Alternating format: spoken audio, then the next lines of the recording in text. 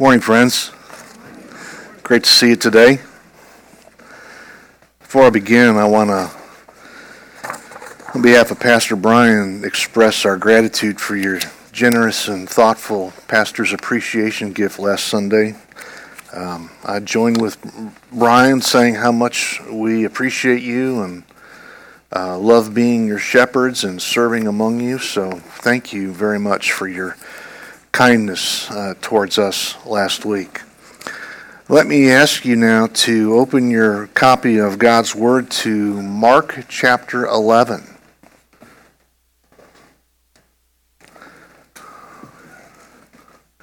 Yes, we have reached a new chapter.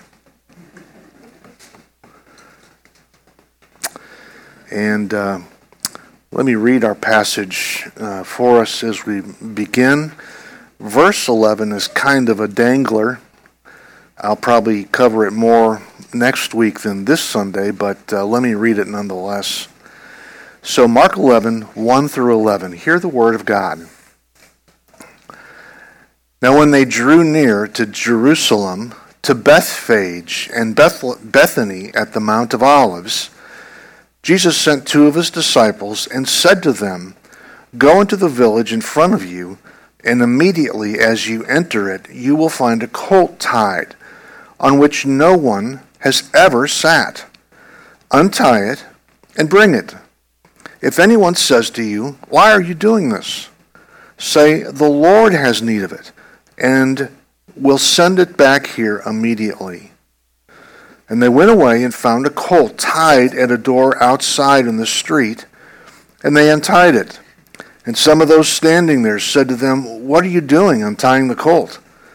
And they told them what Jesus said, and they let them go. And they brought the colt to Jesus and threw their cloaks on it, and he sat on it. And many spread their cloaks on the road, and others spread leafy branches that they had cut from the fields. And those who went before, those who followed were shouting, "Hosanna! Blessed is he who comes in the name of the Lord. Blessed is the coming kingdom of our father David. Hosanna in the highest." And he entered Jerusalem and went into the temple. And when he had looked around at everything, as it was already late, he went to Bethany with the 12. This is God's authoritative and inerrant word, and let's pray and ask for his help as we look into this passage today. Father, we do come to you and we plead our great need. Lord, our souls are so thirsty and hungry today, and we need to be fed from your word, and I pray that your word would become a feast for us this morning.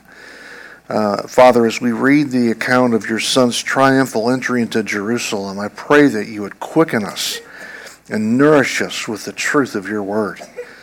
Lord, I pray in particular that you would strengthen my throat today and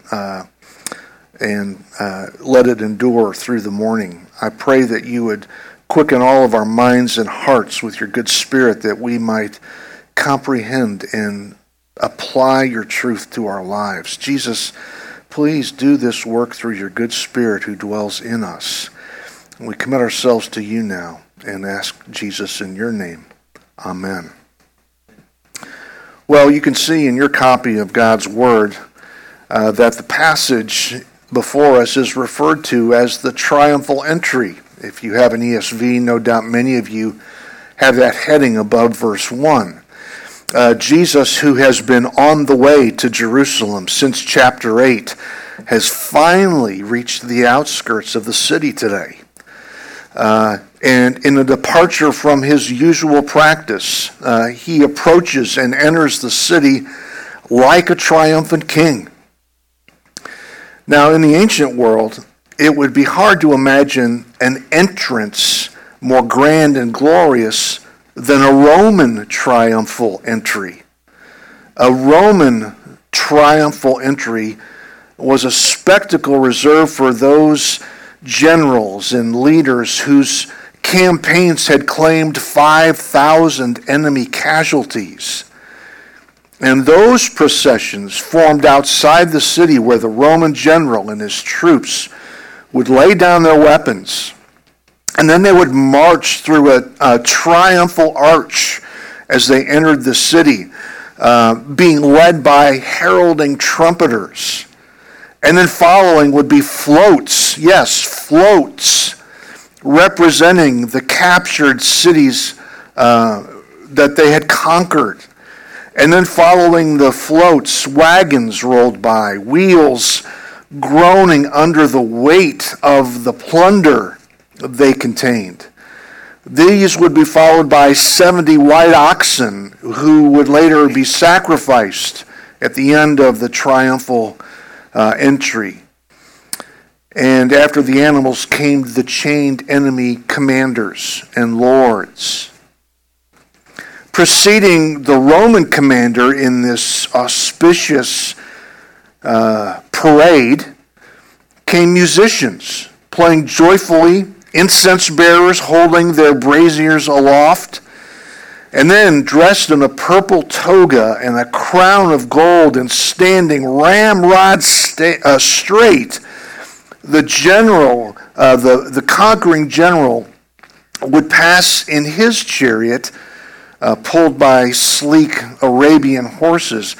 Behind him, other chariots followed with his aides and other military leaders. And then in faultless formation behind them were his legions of troops.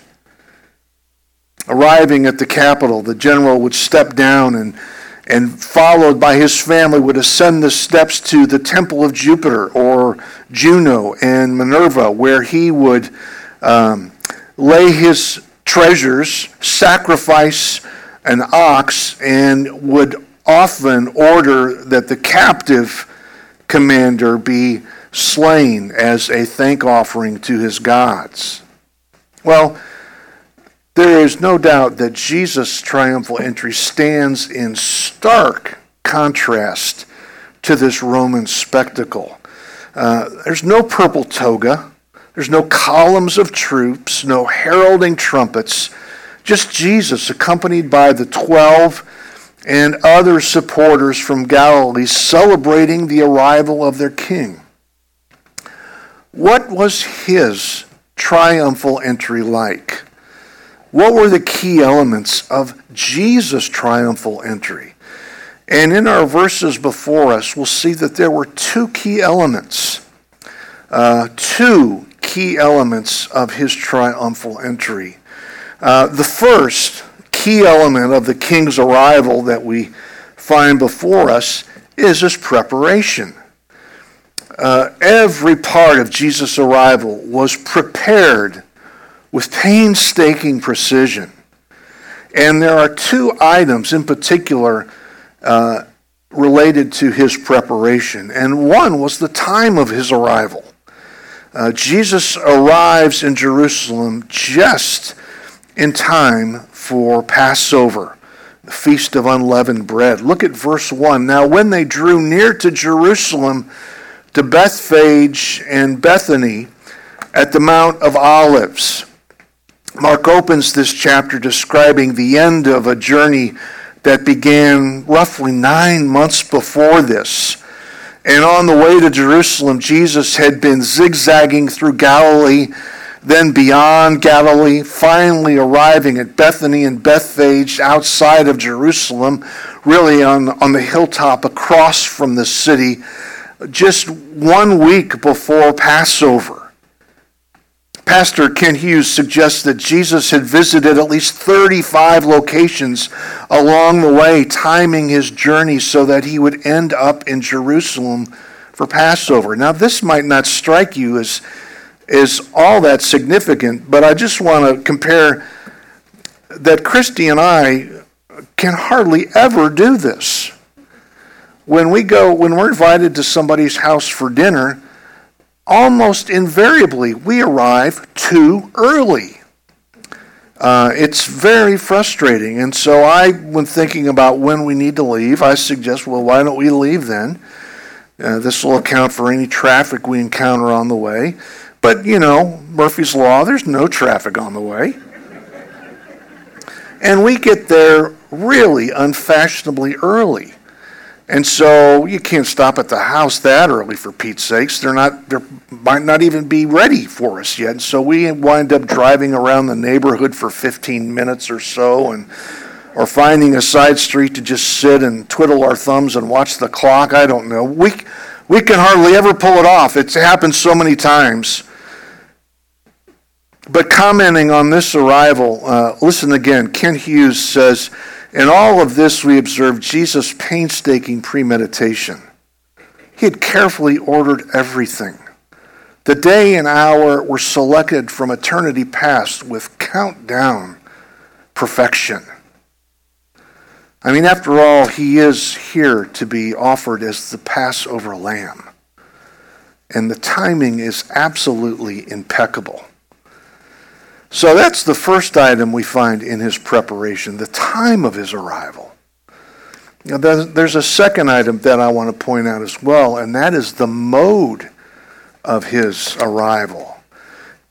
Jesus not only planned when he would arrive in Jerusalem, he also planned how he would arrive in Jerusalem.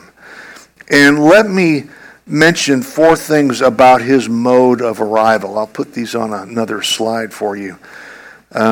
First, we learned that his mode of arrival was a donkey's colt. Toward the end of verse 1, Mark writes, "Jesus sent 2 of his disciples and said to them, 'Go into the village in front of you, and immediately as you enter it, you will find a colt tied.'" Colt doesn't tell us what kind of animal it is. Matthew's account fills that in for us. Matthew writes in his account of this entry, "Go into the village in front of you, and immediately you will find a donkey tied and a colt with her. Untie them and bring them to me." So first, we learn about his mode of transportation, that it's a donkey's colt. But then secondly, we also see that it's an unused colt. From verse 2, we see this as well. It says, "You will find a colt on which no one has ever sat." This was especially important in the era of the Old Testament. There was special value in an unused animal, not just because it had low mileage and it was the original owner. These, it was seen, were especially suited for religious purposes. If you remember, the calf used to return the Ark of the Covenant that David used. Often these were unused animals set aside for a sacred task, and because of that, they could not be used for ordinary things. I'm not saying that the owners of this animal set it aside. What I am saying is that Jesus, in his planning, orchestrated it that this animal was never used. He saw to it that this young donkey had not been used for any other purposes. The owners would not typically have done this. Animals were not kept as pets. They were kept for practical purposes, for work, transportation, farming. But here at this home, there just so happens to be a young donkey on which no one has ever sat. So this is importantly, it's a colt that has never been ridden. Third, I want you to see that this is a royal colt or a king's colt. Jesus commandeers this animal, exercising his right as Yahweh's king. And we see this as toward the end of verse 2. Untie it and bring it. At verse 3, "If anyone says to you, 'Why are you doing this?' say, 'The Lord has need of it, and will send it back here immediately.'" Or probably better, "They will send it back here with you immediately." You know, Mark uses the word Lord here, and you'll see it's in all capital and all or small caps rather, or it's not. But in the New Testament, the word Lord can mean master, owner. But Mark probably has a bit more than that going on. In this sense, He's probably using the word Lord to indicate God's sacred name, Yahweh. And so really what Jesus is telling his men, tell the owners of the colt, that Yahweh needs it.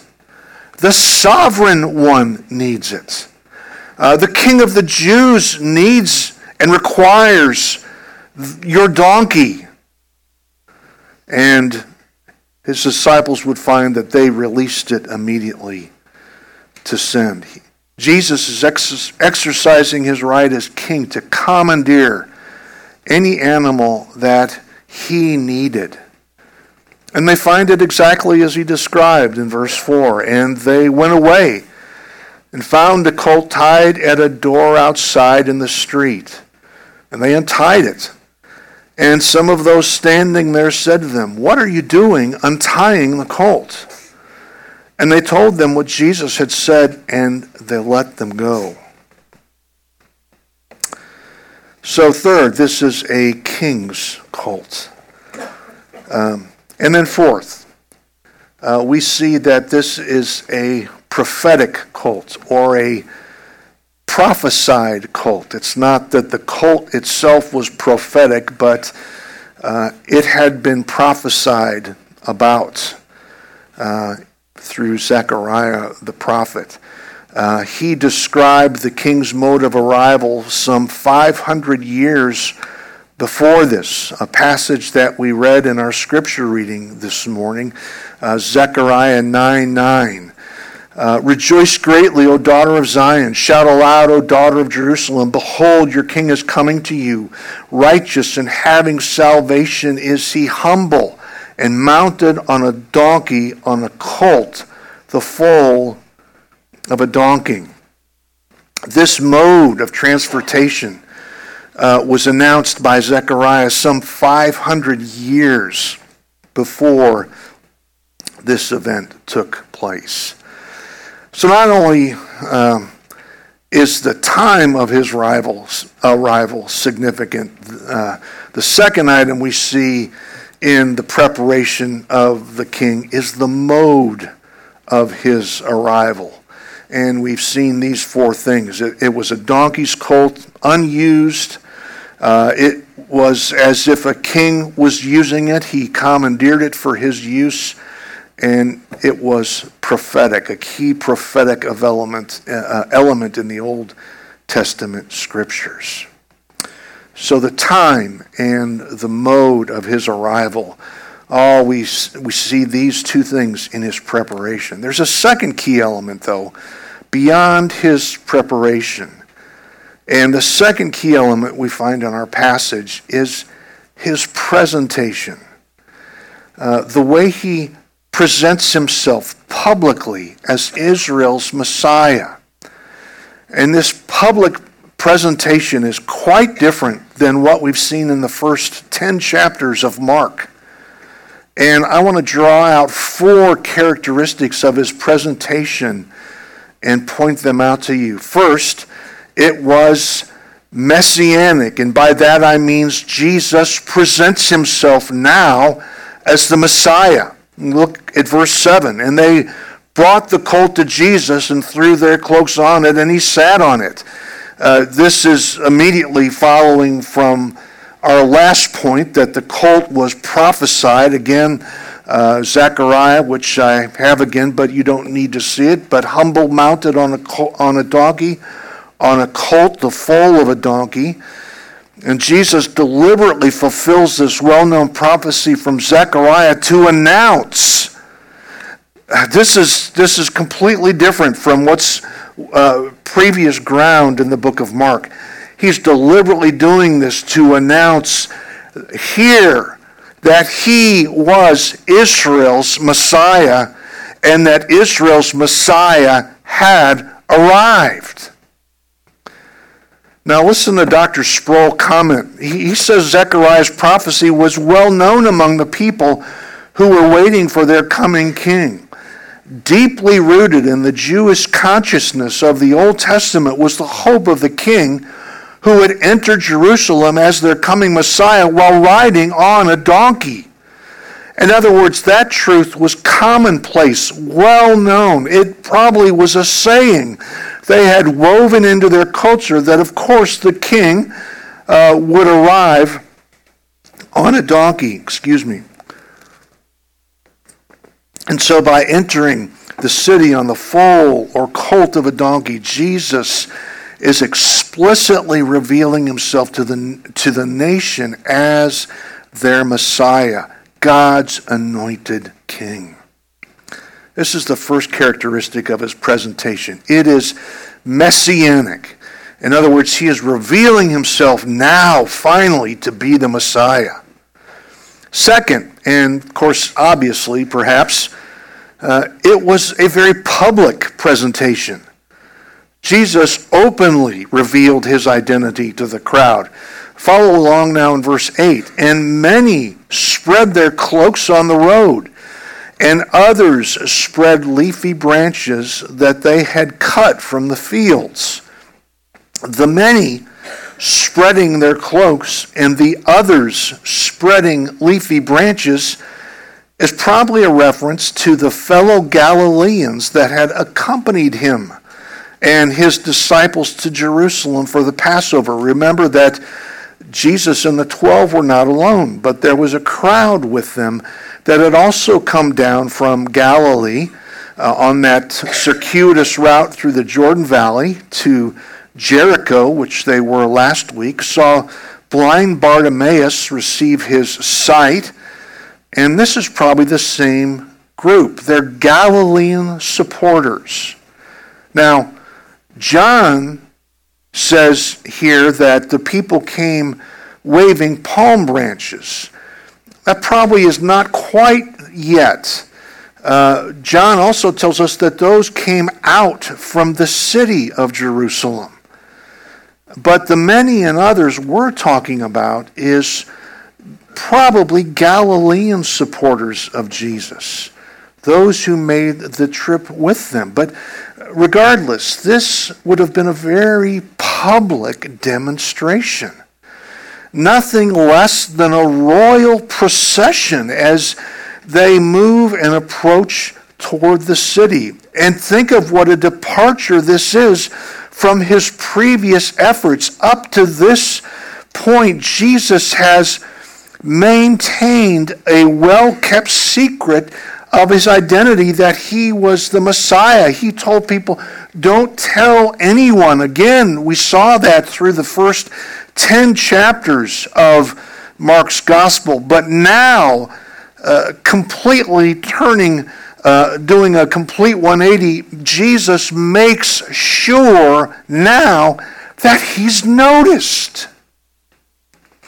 It's so striking. One scholar said this: this staged arrival in Jerusalem deviates from Jesus' previous attempts to avoid calling attention to himself. He hushed those who tried to champion his name without fully understanding what he was sent to do. What occurs now is a complete reversal. Jesus encourages public rejoicing by his provocative entrance. His actions encourage the crowd to blazon his name jubilantly from street corners and rooftops. So his presentation is very public, very, very outward, and noisy as well. This is what we see next. The result of this public messianic presentation results in great joy for the crowd. It's a joyful presentation. Notice verse 9 in your Bible. And those who went before and those who followed were shouting, Hosanna! Blessed is he who comes in the name of the Lord. Blessed is the coming kingdom of our father David. Hosanna in the highest. Perhaps those who went before, those would be people nearer to the city. And perhaps now we can include the people John mentions in John 12:12, the people who had heard the noise and who had come out from the city waving palm branches. Perhaps those are the group that went before, and Those who followed are the Galilean supporters, but together they join their voices shouting, Hosanna, blessed is he who comes in the name of the Lord, from Psalm 118. And then some scholars even suggest that this was antiphonal singing going on here. Those in front shouting, Hosanna, and those behind shouting, blessed is he who comes in the name of the Lord. Blessed is the coming kingdom of our father David. Hosanna in the highest. This was an occasion of great joy, seeing Jesus fulfilling Zechariah's prophecy, riding on the foal of a donkey, the colt of a donkey, identifying himself publicly as Israel's Messiah. It's an occasion for them to rejoice, and it is that. Finally, it's a messianic, public, joyful presentation. We must note also, fourthly, that it is completely misunderstood. This presentation is misunderstood by the crowd. Two indicators reveal this to us. There are two indications that the crowd does not quite get what's going on. And I would include his 12 disciples in this group still. The first indicator is the palm branches that John describes. John 12 through 15 is the reference if you want to look at John's account of this. That those from the city came out waving palm branches. So what's the significance of palm branches? It's a historical reference. 150 years before this event took place, there was a man named Judas Maccabeus who had driven the Syrian army out of Israel and had restored the temple. Judas Maccabeus was greeted as a national hero with waving palm branches. And because of this, the palm branch became a national symbol of victory, and they would wind up eventually stamping it on their coins, similar to the way we have a bald eagle and an American flag on our coins. It's a very important national symbol of Israel, the palm branches. And these indicate that there is some misunderstanding here. It indicates the crowd was expecting another Judas Maccabeus. In other words, they're looking for yet another military hero, this time who will take care of Rome and deliver Israel from Roman occupation and restore Israel's national sovereignty. So the palm branches are a main clue that they don't quite get it. The second indicator that they are misunderstanding the essence of what's taking place is the song they're singing. Hosanna, meaning save us, we pray, or save now. Save now, they shout. And then the third phrase of their song, note, blessed is the coming kingdom of our father David. And what we understand from this is that they believe that Christ is now going to institute the kingdom of their ancestor David. And it's been further suggested, and I think it's probably true, that the main cheerleaders in this throng were likely the 12. I mean, we know this has been their train of thought for a long time.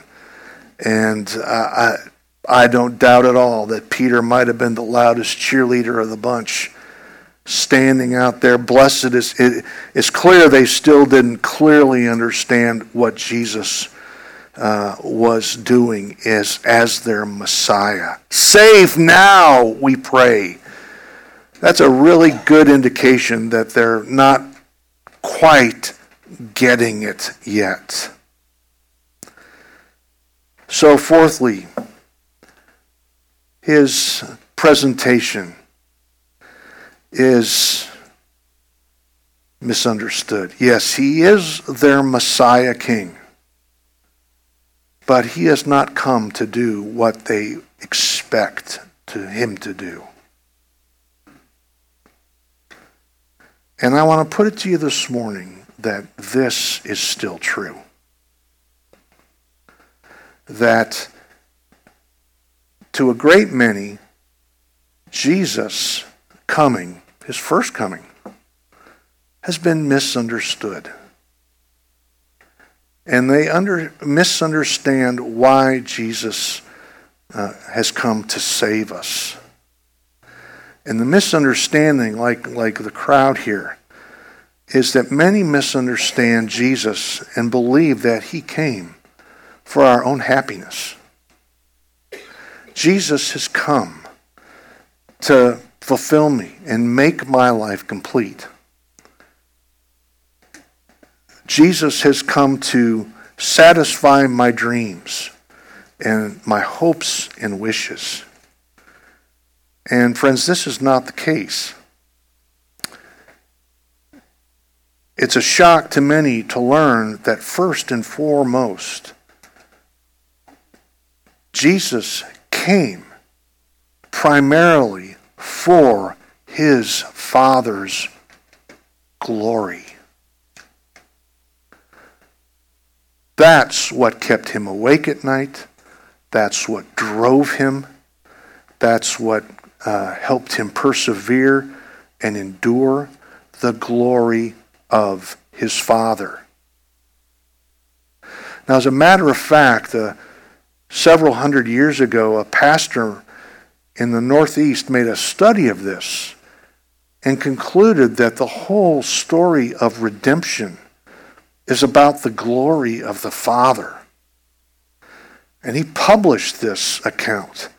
And others have read it and agreed with him that the whole account of Scripture, the whole point of Scripture, is about the glory of God. His supremacy, his majesty, his awesomeness, his spectacularness. I tell you, without waffling or whatever, that is the main thing God is about and has always been about. And if you're a little miffed at that it was not all about you and it's never really been all about you, that's a really great thing.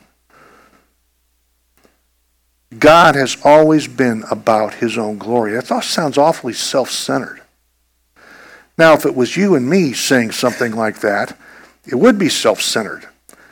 We'd call it pride. And the main reason we would call it pride and sinful and self-centered is because, in fact, it is not true when we say it. When God says it, that when God encourages us to see himself as he really is, his glory, his might, his awesomeness, that is true. Because he is the most awesome thing and the most spectacular thing in the universe, as well as the most satisfying thing in the universe. He promotes himself above you so that you will look up and find satisfaction. It's crazy. Your satisfaction is not based in what you want or what you think you need. Your satisfaction is based entirely in another person.